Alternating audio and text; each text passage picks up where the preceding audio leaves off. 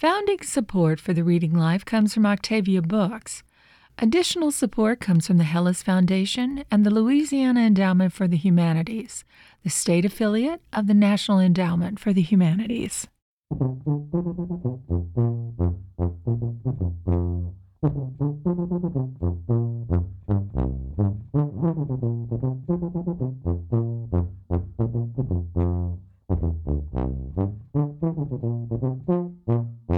Hello and welcome to The Reading Life, your weekly look at the Louisiana literary scene. I'm Susan Larson. This week we'll be talking with poet Laura Mullen about her new collection, ETC.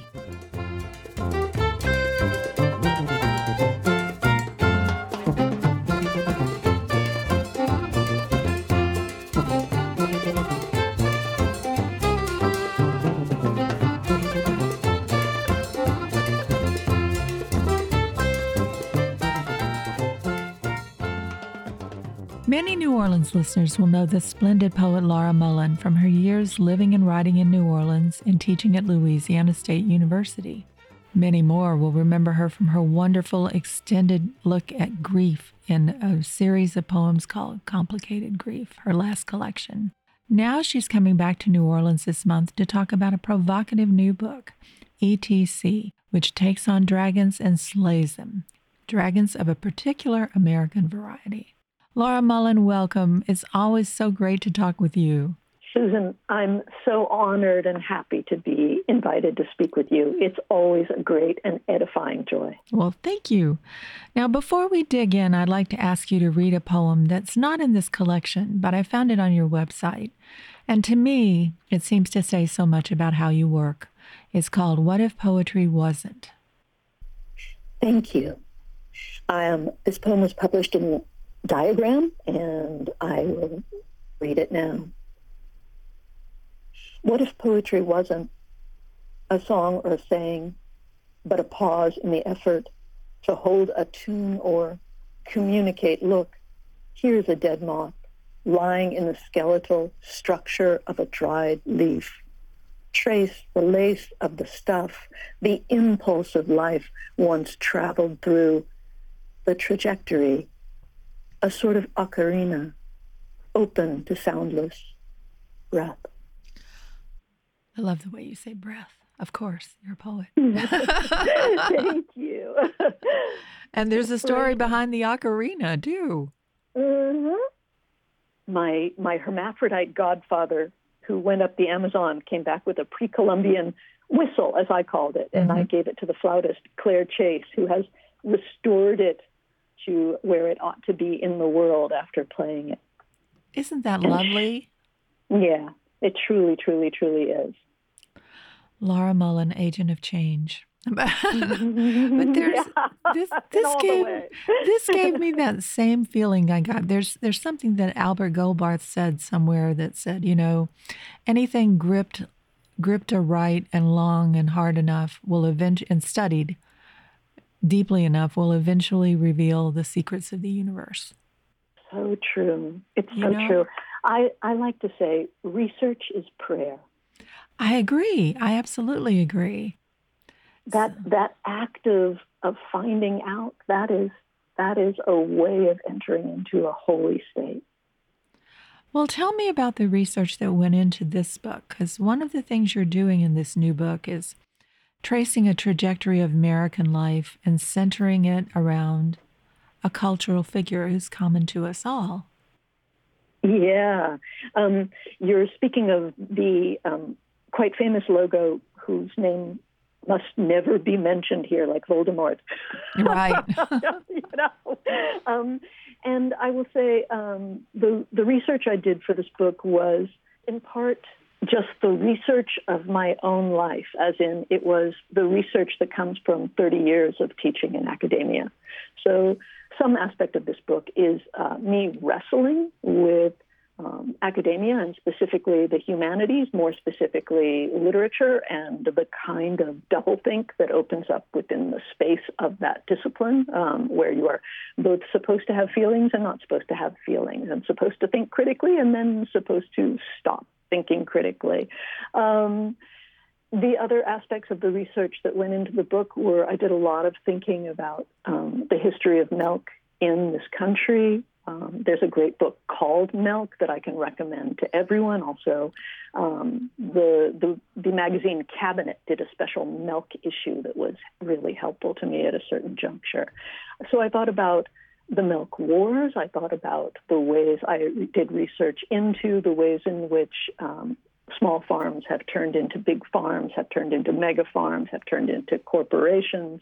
And tracing that change, I would say, along the lines, along with the inquiry into what's happened to academia, because in fact, as it turns out in America, all of the areas that we consider so separate are actually very, very, very linked. So while the farms turned into corporations, the schools did too. Right. Right. So much corporate life in this book. Yeah. With its constant pressure to take on guilt for the way in which you're oppressed. Right. Take on guilt, take on responsibility, be more mindful, have more positive thoughts. And meanwhile, your job situation is likely getting much, much, much worse. I'm so pleased for and proud of the many young people in this country who are bringing back union efforts and really beginning to say, no, excuse me, the bad conditions under which you're asking me to work are not my own fault and cannot be eradicated by positive thinking. And it doesn't have to be this way. And it doesn't have to be this way. Yeah. Wow. That's it. Now, you mentioned bringing Elsie into the air at the New Orleans Poetry Festival, and what an empowering feeling that was. Can you tell us a bit about Elsie and that process and how she appeared to you? Happy to do that. Elsie came to me, these poems came to me in a moment of great stress and unhappiness. And I've never had an experience like the experience I had writing this book, in which I think 80 poems came to me over the course of 3 months. Wow. Yeah, it was dramatic and thrilling. And I think that the sorrow I was facing threw me into a place of isolation where I could be receptive to what turned out to be a really strong voice. And the two models for what was happening to me that I held on to were John Berryman's dream songs, which I feel, in some ways I'm tempted to say this book is my dream songs, and Sylvia Plath's Ariel, where the poems come really, really, really quickly under extraordinary duress. Boy, those are worthy ancestors. Well, yeah, no, it sounds like bragging to claim them, huh? No, brag on. And yet they helped me understand what was happening to me. Mm-hmm. And then Elsie, like a prism, becomes to hold so much. She becomes such a rich image for you. Absolutely. And then, of course, and this is one of the great glories of working through a persona/avatar in this way, is that, in fact, though I started out furious at her, oh my God, I hated her with such a passion, because I was angry, because I was hurt, because I was betrayed. As I worked through her, I came to see that she was me. I am her. I came to see our commonality, and I came to see how thinking with her could enlighten me about a larger human situation.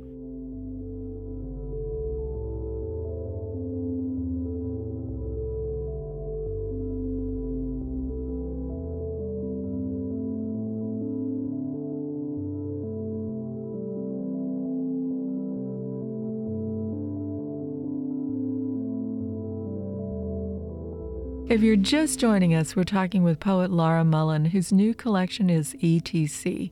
Read this poem, But. because it's a poem you can't help but feel with. I mean, if you know what I mean. Yeah, absolutely. No, I love that you seize on it. It was one of the key moments in the process of writing the book. I should tell your audience, you won't be seeing it, that the title "but" is B-U-T, and that it's in quotes, and that there are ellipses after it, as though someone was starting to object, but, and then kind of pausing. Right. But Elsie blinks her eyes to keep the tears back. But, she says, I stand for something really good. I stand for freshness and purity and health and family values and happiness, America and innocence. What kind of sick monster are you if you don't like me? Her head, the head I'm talking at, hangs in its circlet of flowers, at once bridal and funereal, on the plastic bottle with its sell-by date, like a hunting trophy. Maybe also like the unforgiving mirror in Walt Disney's Snow White. I'm not, honestly, the freshest of them all, myself these days. L.C., I say. Don't cry. Goodness. And I'll just, again, for your readers who aren't seeing it, it's very crucial that the name Elsie then begins to open up in so many ways. And in this poem, at the end, where it says L.C., that's the initial L, which of course is Laura, and the word see, as in look. Right. It really, I remember once I was in great distress and I called my aunt and I went, I feel. And she said, why don't you stop feeling and think? And I just, like, there was something of that voice coming back here to say, use your eyes to look at the world, not to weep for it. Oh, this makes me like your aunt a lot. I love my aunt. How bracing. Yes, she was. But Elsie leads you to so many things, as you said, to the word milk, which is never a word I've liked very much. And it made me think about that for a long time. There's something about the way it feels when you say it. There's a whole poem in the book about the way it feels when you say it. Because yes. Yeah, I'm with you. And you made me think that. Oh, good. And then the writing of Gertrude Stein. Yep. Having a cow. Yeah, exactly. How could I write a book about this particular subject and not go to someone whose work I adore so much? Stein, another kind of aunt for me. another bracing aunt. And then even a cowhide briefcase. Mm-hmm. It's just, once you start thinking about it, you can't stop. It's really funny. I think you've discovered the secret of how those poems came to me. It's just like thing after association after association came tumbling out. And it's just like, oh my God. Well, and that's the secret of what makes the book so funny. And it's so angry. Thank you. You are so right. It is, and that's what I do. I don't know what the trick is, but I'm in a really hellish moment in my life right now. And in the middle of the night when I was up, I thought, this is hilarious. What else are you going to do? I mean, yeah, exactly. Here comes this great rush of work that you've worked so hard to put into the world at a bad moment in your life. It seems so typical of the way the world works sometimes. Yes. You're exactly right. And I think saying that is very important for not just writers to hear, but everyone to hear. I know my students could use that information, could know that, the old saying, it never rains, but it pours. But things will stack up and come at you. And you will need to be resilient and courageous and somewhat amused. Well, you take on so much in this book. You really are taking on giant issues of corporations, branding, the rough and tumble way we grind up against that corporate reality in our daily lives, the way we see it everywhere we look. Yeah. And of course, climate change comes through in this book in many poems. Ah, you're such a great reader. It's because I read it aloud. Oh, how brilliant. That's so great. My dogs are really well read in poetry. It's just... Oh, I love that. Of course, climate change is part of it. I mean, part of that pressure to think positively, and it is a way, again, of distracting us from this appalling thing that is happening that is so much larger than us. And just because of the age I am and the age you are, I know you understand. We were the ones who saw the starting of this happening, and we saw how the corporations would say things like, oh, you need to stop littering, as if that was the solution to the kind of wide-scale pollution. So true. And yet, so worth the struggle. That's what this book is all about. Yeah, absolutely. And I do love hearing Elsie's voice. I do. I do love being Elsie's voice, if I have to be honest about it. Isn't it fun? Yeah, it is. Can I read the one that is, I really love the one that is like where she says, stop talking about me? Yes. Okay. Stop writing about me like this, Elsie says primly. You need to be sympathetic. Poems are for deepening our emotional capabilities. Yours are not impressive, by the by, seeming to be slightly less capacious than your bra size. Poetry is meant to lead you to love, she huffs, as if it were a drug, like morphine, which memorably once allowed me to feel the whole world was my friend. Briefly, let me think about that and get back to you. Elsie thinks that if I were writing correctly, I'd be married by now, or at least have better selfies. And I think a literature meant to help its author be interpolated into the larger marketing strategy is bound to be a very limited field of activity, right?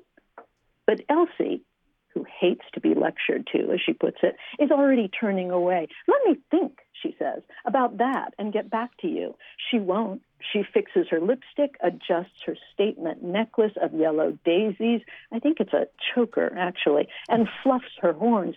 Please, I hear her humming as she prances off and repeats it. Me, she adds, like I.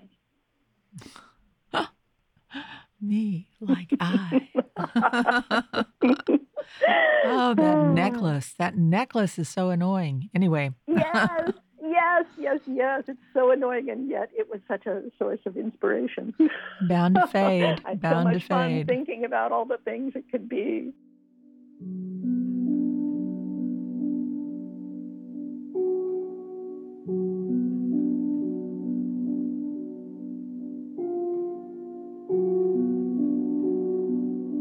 If you're just joining us, we're talking with poet Laura Mullen, whose new collection is ETC. In the last poem, Scream, you made me start thinking then about rabbits, because rabbits, I've had a lot of fraught encounters with rabbits lately. Oh, good.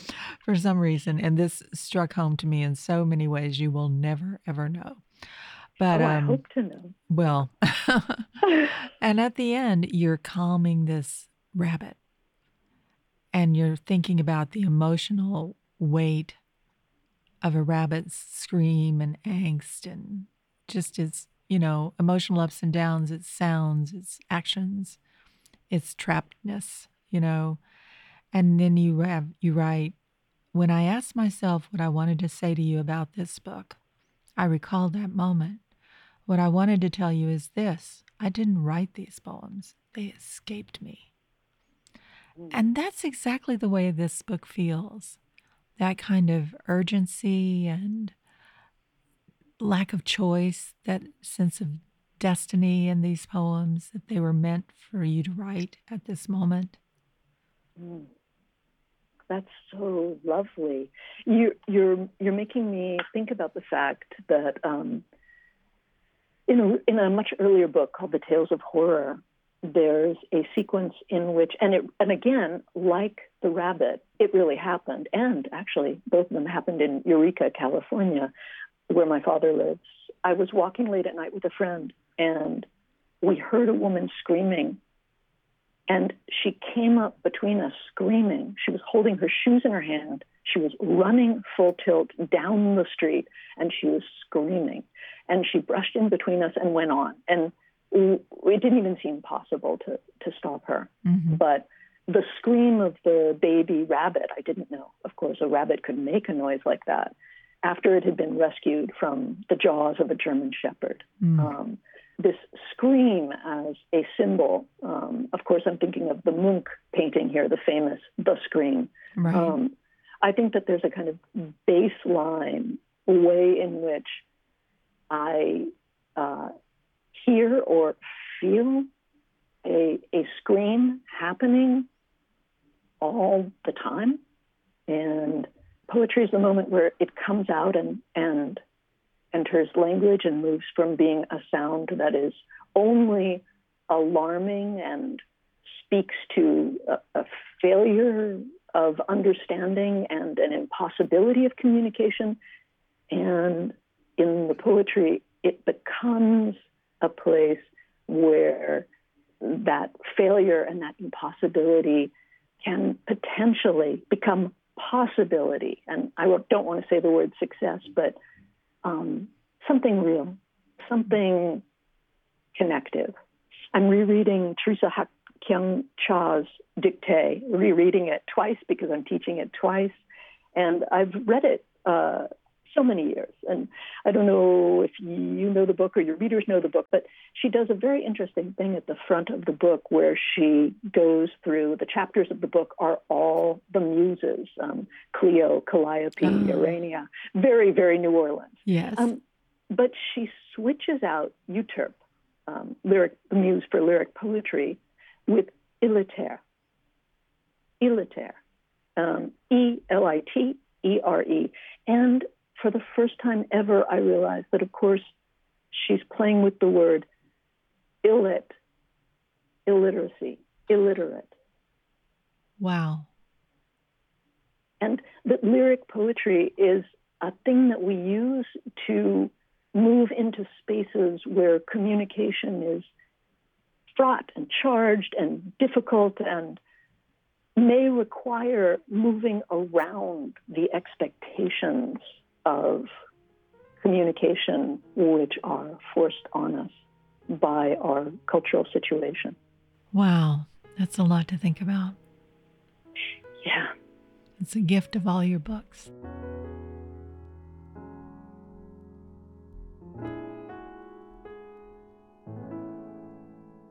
We've been talking with Laura Mullen, whose new book is ETC. You can meet her when she appears Saturday, November 18th at 12:15 at Po' Boys and Poets, part of Words and Music at the Andre Caillou Center, or again Saturday at 6 at the Saturn Bar when she appears with Danny Younger in the Splice Reading Series.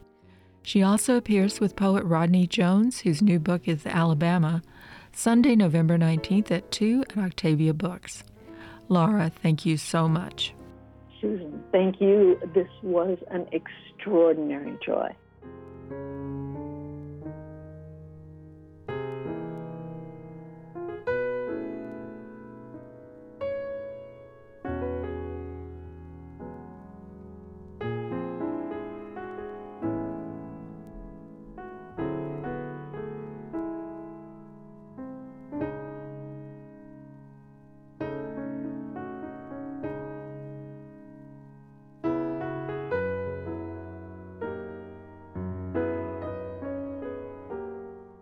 Here's what's on tap in the literary life this week.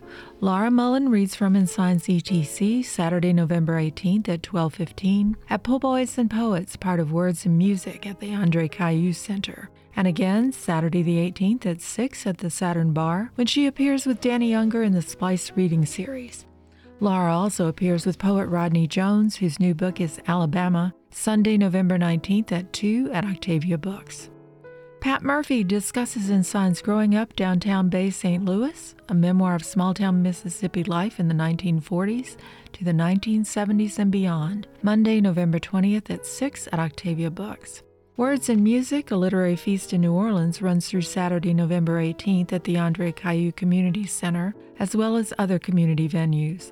Highlights for this weekend include the University of New Orleans Showcase, featuring Sonny Patterson and Moose Jackson, Friday the 17th at 5 at the Caillou Center, and a conversation with Melissa Weber and Brian Wagner, Records, Archives, and Other Rare Grooves, Saturday at 10:30, also at the center. Finally, there will be an evening with Louisiana Poet Laureate Allison Pellegrin and conversation with Sky Jackson. That's Saturday at 6 at Community Book Center. Check out wordsandmusic.org for the complete schedule.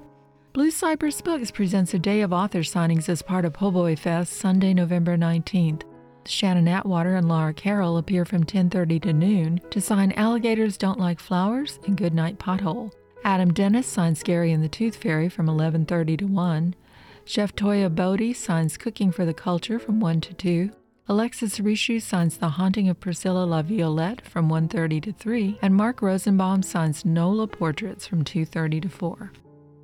Founding support for the Reading Life comes from Octavia Books, with major support from Rouse's Markets. Additional support comes from the Hellis Foundation, the Jefferson Parish Public Library, and the Louisiana Endowment for the Humanities, the state affiliate of the National Endowment for the Humanities. Any views, findings, conclusions, or recommendations expressed in the Reading Life do not necessarily represent those of the National Endowment for the Humanities. The theme song for The Reading Life is by Matt Perrine and Sunflower City.